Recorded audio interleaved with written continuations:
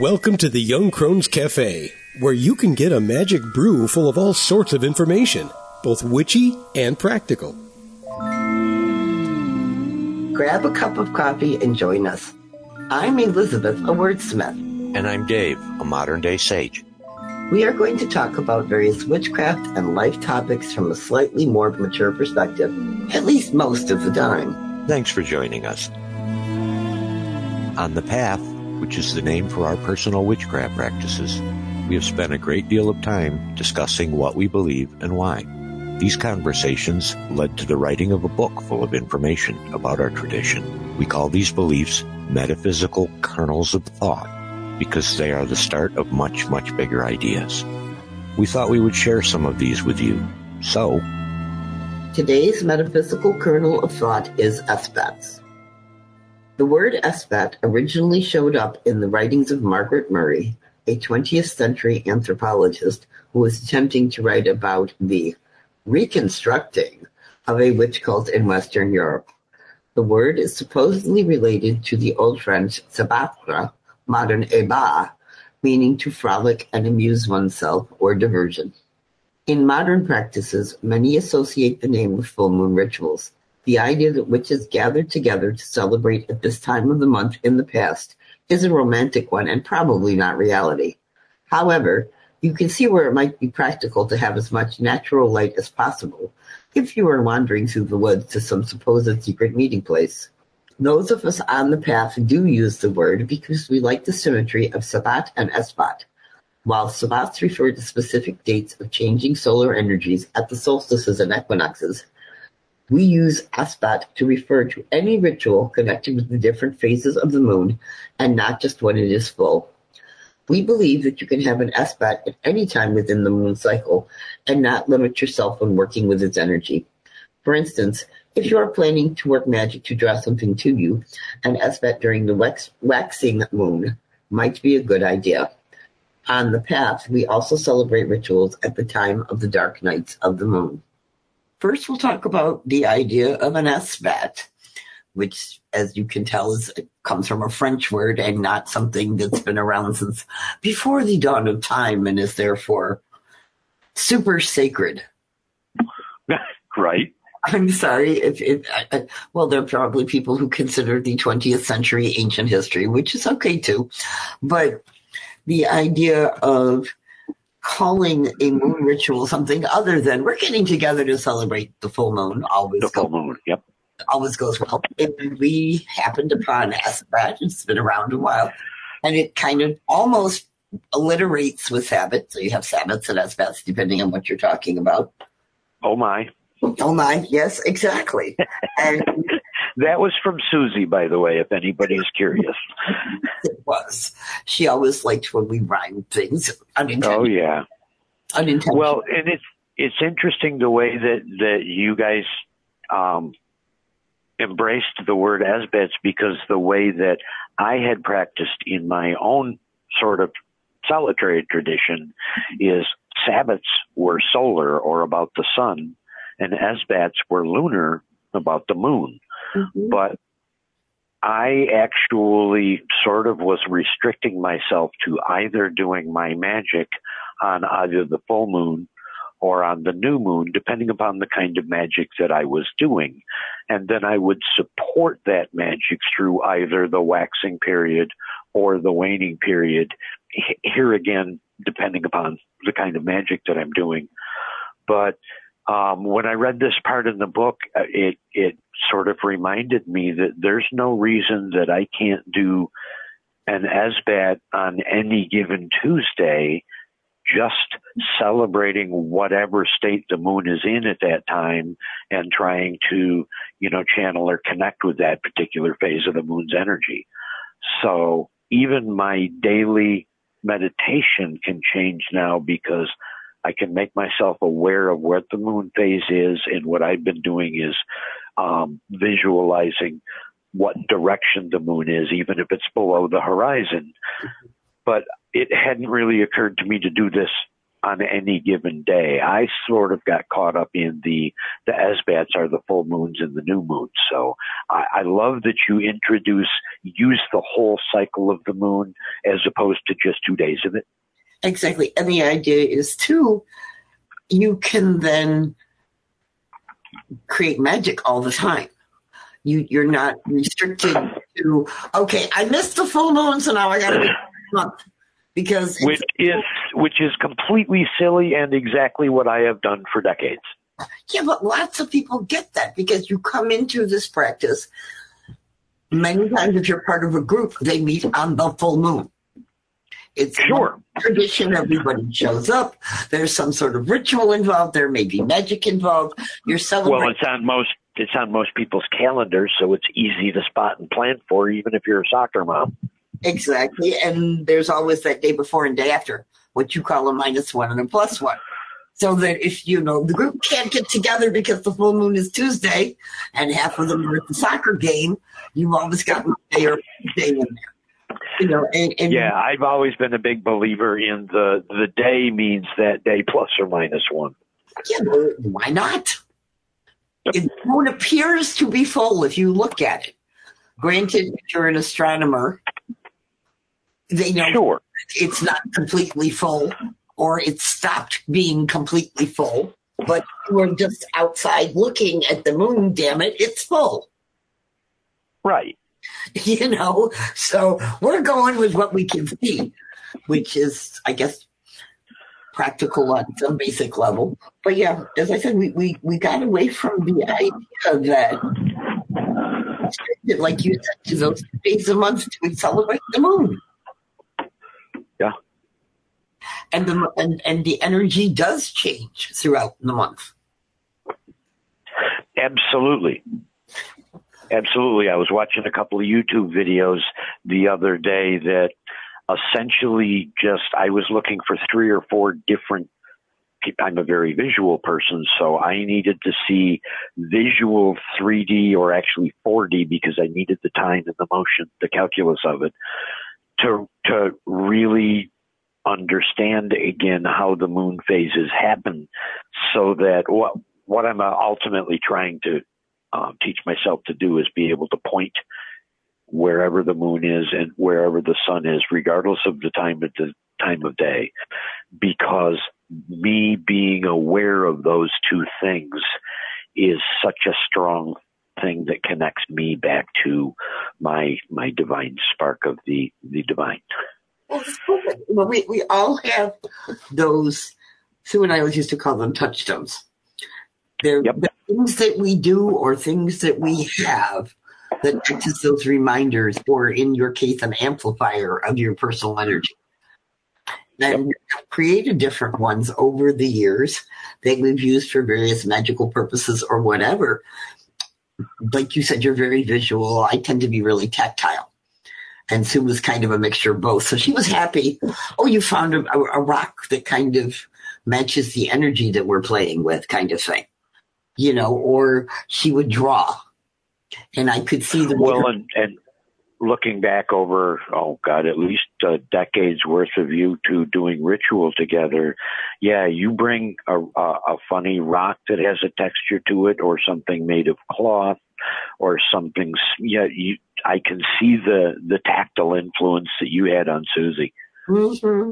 And yes, we will not discuss that her handbag could have been considered a lethal weapon because she always had all the rocks in the bottom of it. Yes, and I have all the rocks now. Well, it's not a bad thing. Rocks can be fun. So, orientation to relate to rocks. It's like I never understood how she could grow everything. Sure, absolutely. And I think the best parts of practicing with somebody who compliments you. Sorry. Right, absolutely. Yeah. Just wrapping back to topic, because we're wandering afield here a little bit, which is not necessarily a bad thing, but my takeaway is Sabbats are moments and they are solar. Esbats are lunar and can be any time, anywhere. And they're also continuous. That's what I'm saying. There is never a time when the moon doesn't have a phase. Exactly. I like the way that, I'm going to end on that. I think that's a good place to stop. There's never a time that you can't use the moon for your magic. No, or just enjoy the moonlight. Well, yeah, there's that too. Exactly. Well, when you and I sat down to record this, we looked at it and said, it's a very short metaphysical kernel of thought. When we wrote our book, The Tradition of the Path, we created a number of separate topics. Some were longer and some were shorter and some are easier to kind of get through. The idea, though, is to consider each one as building blocks, I guess, for kind of how we see the world and how we practice. So we've decided we'll go on to the next one because we've been doing one per episode tonight just to continue on. So we are going to stick in the second metaphysical kernel of thought for the night, which is the cycles of the moon. Just as there is increasing and decreasing solar energy throughout the year with the intersecting Sabbats and cross-quarter times, so is there a corresponding monthly lunar cycle of the moon as it waxes and wanes. Although we have worked with solar energy to manifest longer-term magic, on the path we more often work with lunar energy for more immediate results. While many divide the phases of the moon into 4 parts, this is one where we actually work with a sacred 5. Our 5 phases are the dark nights of the moon, the new moon, the waxing moon, the full moon, and the waning moon. Each has a distinct energy signature that we connect with and move through each month for changes within ourselves, as well as when we choose to write spells and perform magic. For us, the 3 nights of the dark nights of the moon have an introspective energy, while the night of the new moon is that point which marks starting something new like projects or changes. The 14 days of the waxing moon are a period of increasing energy which can draw things into our lives that we need. The 3 nights of the full moon are full of manifesting energy, which makes them one of the strongest times for magical workings, which we frequently match with astrological energy for our workings. Finally, the 14 nights of the waning moon are a period of decreasing energy, which can assist us in removing things from our lives that no longer serve us in some way. Also, while the time frame makes for a consistent cycle of distinct energies, each moon is somewhat different depending on when it occurs throughout the year. We have solar increasing and decreasing energy. We have lunar increasing and decreasing energy. So it's almost like a cycle within a cycle. I'm right there with you, but I just, as a kind of a side note, I don't want to give us off track already, but the increasing and decreasing of the moon's phase that we're going to talk about tonight, I should point out what we call increasing is increasing lit part of moon, decreasing not lit part of moon, because there's a positive and a negative or a light and a dark in there that I just want to make sure the language doesn't trip us up on. I think so. Because I can use the darkest time of the moon to do shadow work, things like that. So I just want to acknowledge that there is a dark part and a light part, even though we're usually going to talk about the measure of the light part. I think so. That's a good way to describe it.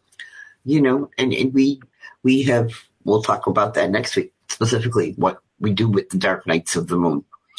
Because we celebrate that specific time frame. We made a conscious decision to work with that because very often various practices say, oh my God, you can't do anything on the dark nights of the moon. You can't do magic. You should just, kind of shut down and just don't do anything. And we were like, why? Who said? But that's just kind of our, kicking the authority. Well, and I love that you deconstructed it and rebuilt it based on, where we live and what we observe and the seasonal stuff and whatnot that we share here. But I got to tell you, reading through the book, I got a little bit thrown on the 5 types or the 5 periods or whatever of the moon. So I was going to ask, and I know you did, like Nights of the Dark Moon or whatever, you and Susie, but I never really understood the whole 5 points. So could you kind of walk me through how that would line up with what I'm traditionally considering, which is full moon, last quarter, new moon, first quarter? Okay. For us, all right, we'll start with the dark nights of the moon, because for us, we kind of considered, for want of a better word, when we're talking about it, the beginning point of the cycle. How's that? And it's a 3-day period where you don't see the moon is there. It's just in shadow, as it were. It's not visible in our sky. Or to the converse, it's full of dark. Yeah, it's full of dark, okay? And it's a 3-day period, and you have the actual day where it is the dark night of the moon is that second, right in the middle day. All right. Okay. So if you go dark moon, then the very next day is technically the start of waxing energy. We don't perceive it yet because we don't see it. It's very similar to winter solstice. It's the day of the greatest dark energy, but it is also the beginning of the return of the light. So it starts our light half of the year. So this is almost what I know as the sliver moon. Yes, exactly. That's that new moon. It's just barely, there's a spark or a little crack, and okay, something's happening. Yes, and that is the beginning of the waxing period, because you like that word, of time. Okay, yeah. Period. And I get that it waxes all the way through first quarter and up to and approaching the full moon. Right, exactly. And that's a period. And I'm completely aligned with you do lots of growing or building, those kind of magics on that side of the cycle, so to speak.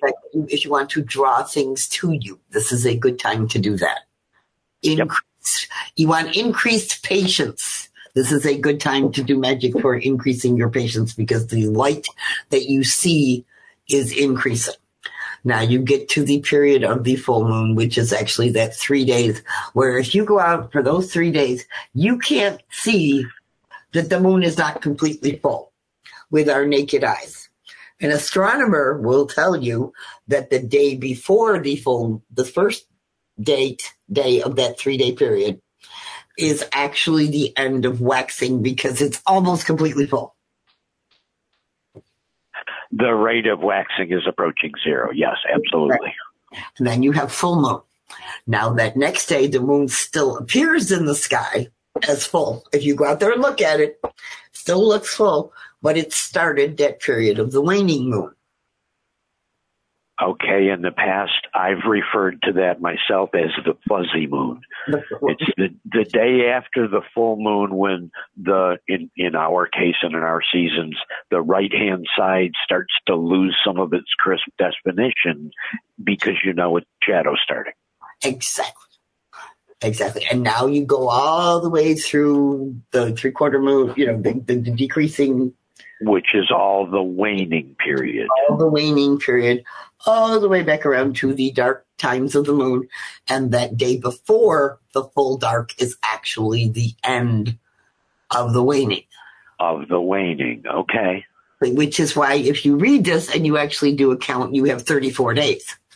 But there's some overlap in there of what... Well, yeah, you're overlapping a day at both ends, so there's 4. So now you're down to 30 days and 29 and a half. So exactly. Yeah, that makes sense. Oh, good. Yeah. Because the first time I did the math, I was like, okay, this is going to be a tough sell here, Elizabeth. But now that I understand both the overlap, and for me, and I don't know if there's anybody else out there, but I have always had what I called a full moon and then a fuzzy moon, which means I'm a night late.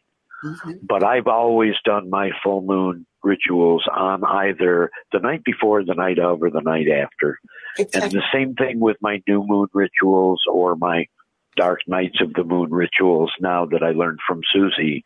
It's pretty much anything in my world is subject to plus or minus one on the calendar, because by God, the head of my universe is okay with that. Yes, and so are we when you think about it. Yeah. It looks the same in the sky, damn it. So the energy we interpret as the same. For one of So can I imply, and I don't mean to go against the book, because that's certainly not what I'm about. No. But I can almost imply that it's actually 6, not 5, if you consider that many people celebrate a 3-day festival around a full moon as well. Sure, why not? So there's kind of an unspoken full side to the 3 dark nights of the moon ritual. Mm-hmm. Yeah, okay, that makes sense. Yeah, you can interpret it however you want.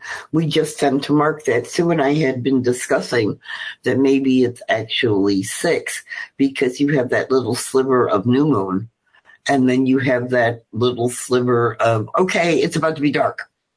Yeah. And Okay. It'll be 6. So there's lots of ways to look at it. The point is, though, you have all of this available energy, and acknowledge it and embrace it and work with it however you choose to do so. And one of the best ways to start is just watch the moon every night. Yeah, that's what I've been practicing myself. And like we mentioned in the talk we had earlier about Esbats, I'm going to come away from this much more aware that, hey, Dave, there's a moon state every night, not just on those 4 cardinal points that you're used to reserving all your moon work for. Yeah, exactly. And it's very freeing, because have you ever noticed there are times you plan to work magic on a full moon and the world of the mundane 5 days and you're like, I missed it because, I'm in the emergency room because the kid fell off the bike, kind of thing. And then so stuck with the idea it has to be full moon that they don't do it, or they wait a month when they don't have to. Yeah, no, that to me would be a bit extreme. But it's funny that you mention it that way, because on the full moon, if I can at least glance out the window at the moon once and acknowledge that I saw the full moon, then if I do the ritual 2 nights later, it's okay. It's still valid for me, even if I have to peek out the window of the emergency room to see the moon, Oh, no, I understand completely. But there are people who, I don't want to say are rigid, but have been taught that that's how this works. And it's so much more of a cycle than a clicker. Yes, exactly. And like we said, that whole moon thing, it is a continuous cycle. Sure. And it's much shorter term, which is why most witches don't do magic per se, like Sabbats and equinoxes or the cross quarters or whatever, because you can, but the results take longer. And those are more of a celebration as opposed to a working. At least to me, they are. Exactly. And they're more of a festival of Beltane than, I'm going to do some super serious magic on Beltane. Exactly. And I think, too, you are more likely to get results you can see when you work with lunar energy for magic. You can do magic during like a solstice or an equinox, but it tends to be for something that is going to take a long time to manifest. Well, yeah, that's long-term subtle things. Sure, absolutely. Subtle. Moon magic tends to be, okay, I need this, or I need to get rid of this now. Not 6 months from now at the next solstice kind of thing. So we are more like... Not for nothing, we could follow this analog right along the progression and say there's no reason that we can't leverage the different times of the day. Oh, please. There are people, and do year or seasonal, but then monthly, but then daily even. So I love the sort of recursive idea there, or fractal. The idea that you can do it in larger terms or smaller terms pretty much as far as you can define. Yes. That just has a real beauty to it to me. But that's just the science geek in me. Well, there's also the planetary hours, where if you need to use a particular planet's energy for magic, they follow a pattern over a 24-hour cycle so that you could actually match your magic to, say, noon on Tuesday, because a certain planet's correspond the energy you're trying to work with, or what you're trying to manifest or get rid of corresponds to that planetary energy. So you can literally do it any hour of the day. Sure, and leverage whatever the conditions are in the heavens, so to speak. Yeah, exactly. I mean, we don't, because we're not that complicated. We don't want to make it that complicated. Magic is supposed to be practical and not easy, but not so complicated that you get caught up in the doing of it, as opposed to what you're trying to accomplish. Right. And then you're not going to manifest whatever you need to manifest, because you've lost your focus and your intent and everything else, because you're bogged down with it has to be done at this time and with this weather and everything else. So that's, I tell people so often during the day, to make it simple. And it's not the color of the candle. It's the energy that we put into the flame. It's our intention. It's us that's the magic. Oh, yeah. It really is. It's us.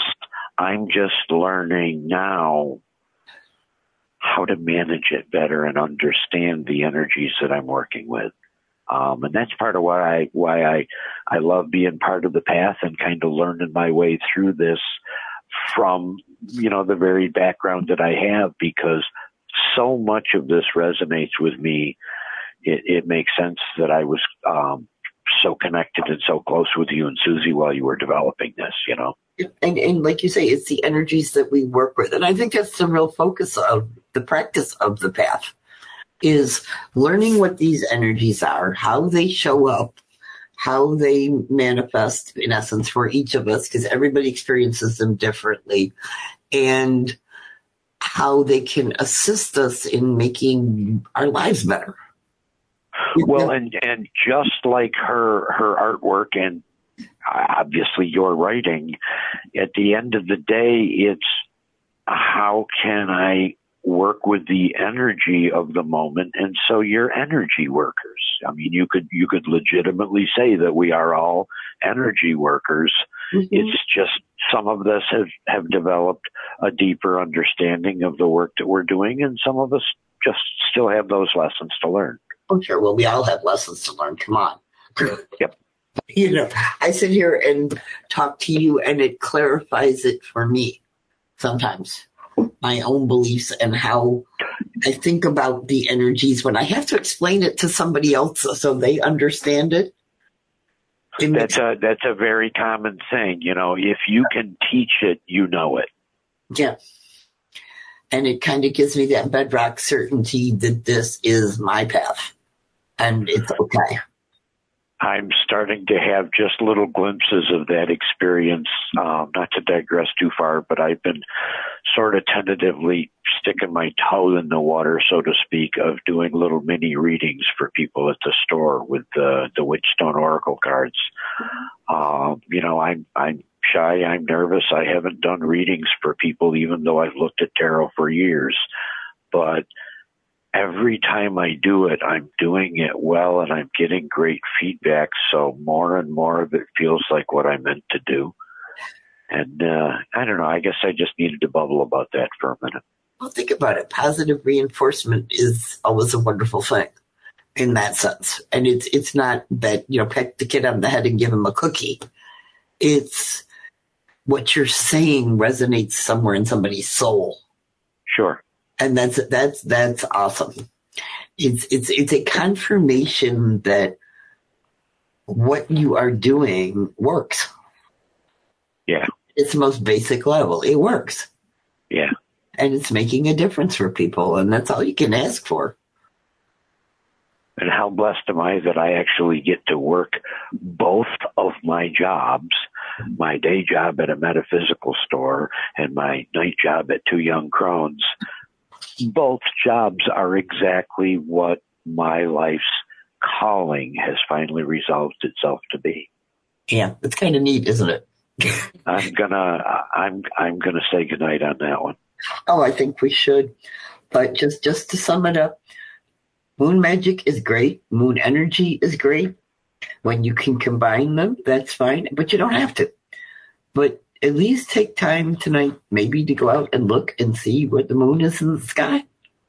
And remind yourself, like Dave's going to remind himself, that it's available all the time, not just 4 days a month.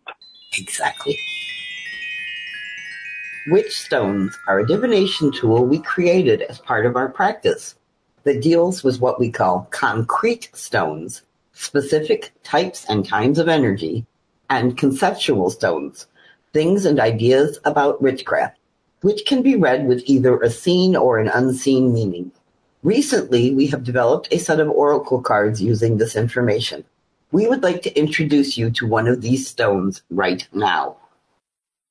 In today's Witchstone Spotlight, we'll be looking at the stone card for the Void. Concept stone cards focus on an aspect of the craft rather than a specific physical energy, and they detail the causal relationship of action and result, echoing the ideas of as above, so below, and as below, so above.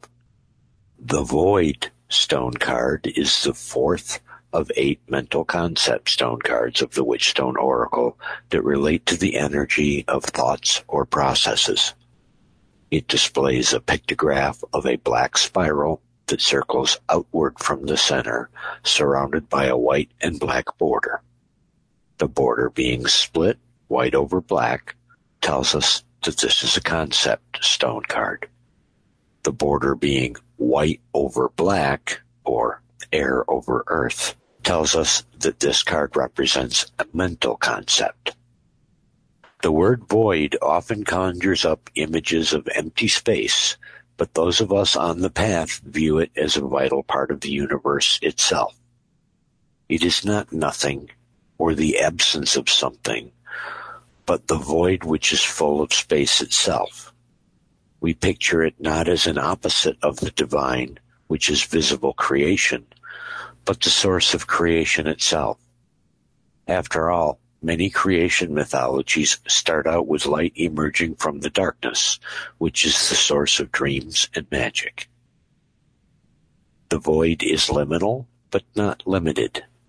Spaces waiting to be filled with the creations of the divine. So the energy is completely receptive.